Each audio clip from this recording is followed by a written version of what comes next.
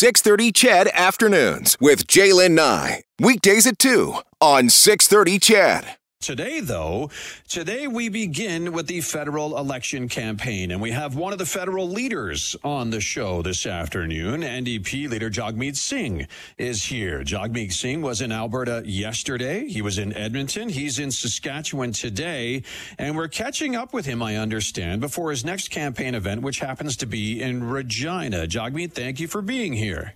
My pleasure. Jagmeet, this morning you visited the Cowessess First Nation. And of course, earlier this year, that First Nation announced a preliminary discovery of 751, at least 751 unmarked graves at a cemetery connected with a former residential school. If elected, what would you do toward reconciliation and justice, considering what happened in Canada's past with residential schools? One of the things that we have to grapple with as a nation is we live in a country that has some amazing things. We've got universal health care, and we're proud of where we live. We welcome people from around the world. But we also have to deal with a horrible legacy and ongoing legacy of genocide against the First Nations, the first people of this land, Indigenous people.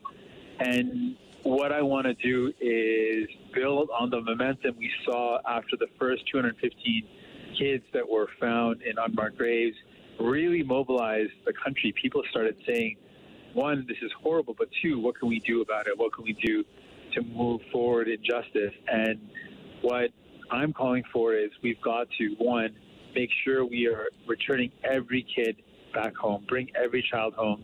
We need to make sure we're helping Indigenous communities that choose to discover if they have any of these sorts of unmarked graves on previous residential institution sites. And then we also need to make sure we're committing to fulfilling all of the calls to action in the Truth and Reconciliation Commission. These are real concrete things we can do.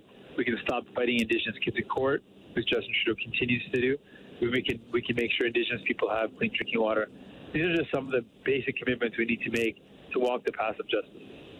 Reconciliation, Jagmeet, is one thing, very important thing for Canada's Indigenous communities. Another issue is basic community needs, basic needs like, for example, clean drinking water. What action does the NDP plan or want to see, of course, regarding the First Nations and communities, Indigenous communities that have been asking for help and have not received it?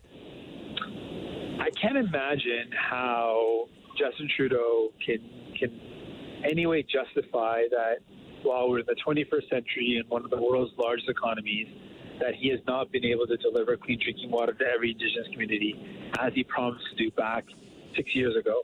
And he promised it would be done by 2021, and then admitted that he is not able to fulfill that commitment and walked away from it, said it's going to take another 5 years.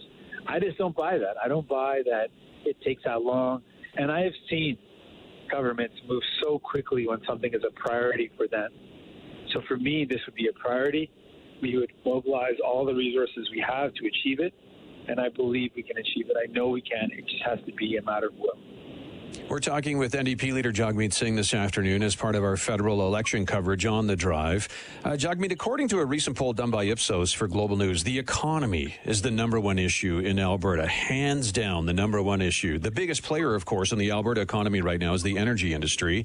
The provincial economy is starting to diversify, but energy is still the number one driver. Your stance on pipelines and your party's climate change agenda signals to many Albertans that an NDP government, it might be giving up on oil. Where does the Alberta energy economy fit in with the NDP's plans looking forward? Well, our plan is very different from other parties who have seemed to be focused on the executives or the top industry leaders as opposed to the workers. For us, there's no plan to fight the climate change unless it involves workers at the heart of it. We can never leave workers behind. But we want to be very strategic that if we're making investments and support, it has to be tied to jobs. It has to be tied to jobs that will be there in the long term. A lot of workers that I've spoken to are worried. They've lost jobs in resource sectors and energy sectors, and they're worried because they see the global economy moving in a direction of renewables, and they're worried about what that means for the future. I believe it's government's job to make the investment so that we create those jobs for today and tomorrow. And I want to see investments made to renewable energy and make sure we're creating jobs and opportunities for work right now. The focus on renewable energy, I get that shift is happening, and in my opinion, it does need to happen, but it cannot happen overnight, Jagmeet, and it will likely take at least a decade or so to significantly take hold. Does it not make more sense to invest in clean energy development? Yes, but also to still invest in existing energy infrastructure like pipelines and the energy industry that's set up already to give the world, for example, the oil that's being demanded coming from a country like Canada where, it's democratic and we uphold human rights instead of the world getting oil from places like Russia or Saudi Arabia? Well, I really believe that we need to make investments that have a good return. And instead of investing on something that may or may not create a job, or where there's been a lot of volatility in the global market and a lot of volatility in commodities, I want to see jobs for workers right now. And one of the things we can do to create those jobs right now is we know there's a lot of oil wells that need to be remediated. We can put the skills of energy and resource sector workers to work right away. We know that a lot of these abandoned oil wells can be retrofitted or can be invested in to create renewable energy, geothermal energy. I really am focused on workers. And what I've seen in the past that has failed is an approach where giving blank checks to large and wealthy corporations that does not result in good jobs. It results in those companies getting the money, maybe the executives getting a big bonus, but it doesn't actually create jobs. I've seen a lot of workers get cynical about this approach, and I understand that. I want to see a clear approach towards creating jobs and where the investments actually are tied to workers getting an opportunity to earn a good living. Jagmeet, affordability and the cost of living is another big issue for Albertans in this election. What would an elected NDP government do to help everyday people, help them simply make ends meet? Well, this is actually a really important area that ties into one of the big concerns that people in Alberta have right now, which is healthcare. When I was in Alberta both times recently in the summer, the number one concern I heard from people who I met was they're worried about healthcare and whether they could get the care they needed when they needed it. I met with people who had family members in the healthcare system, and they really appreciated the healthcare workers but could see they were overworked and didn't have enough staff. So what we could do to address that major problem in Alberta and also to address affordability, we know a lot of people are struggling with the cost of medication, that a lot of people don't take care of their teeth because of the cost of dental care. So what we want to do is invest in our healthcare to make sure it's there for people when they need it, but also to expand it to include medication coverage and dental care, things that would save a lot of money for families. Just the pharmacare alone could save on average $500 a year for a family, and it's a significant amount. If you add up a number of family members, it could be a big savings. Back to the drive. My name is Ted Henley. Thank you for choosing to spend time with me in 770 CHQR and 630 CHED. We continue our conversation with federal NDP leader Jagmeet Singh this afternoon as part of our federal election coverage. Jagmeet, thank you for staying with us this afternoon. My pleasure. I'm happy to have the chat with you. Jagmeet is in Saskatchewan right now ahead of his next campaign event. He did spend time in Alberta yesterday, specifically Edmonton. And Jagmeet, you touched on healthcare before we took a break there. I'd like to come back on that. It is another key issue in this campaign. It makes total sense, of course, with the COVID pandemic and everyone living through that right now.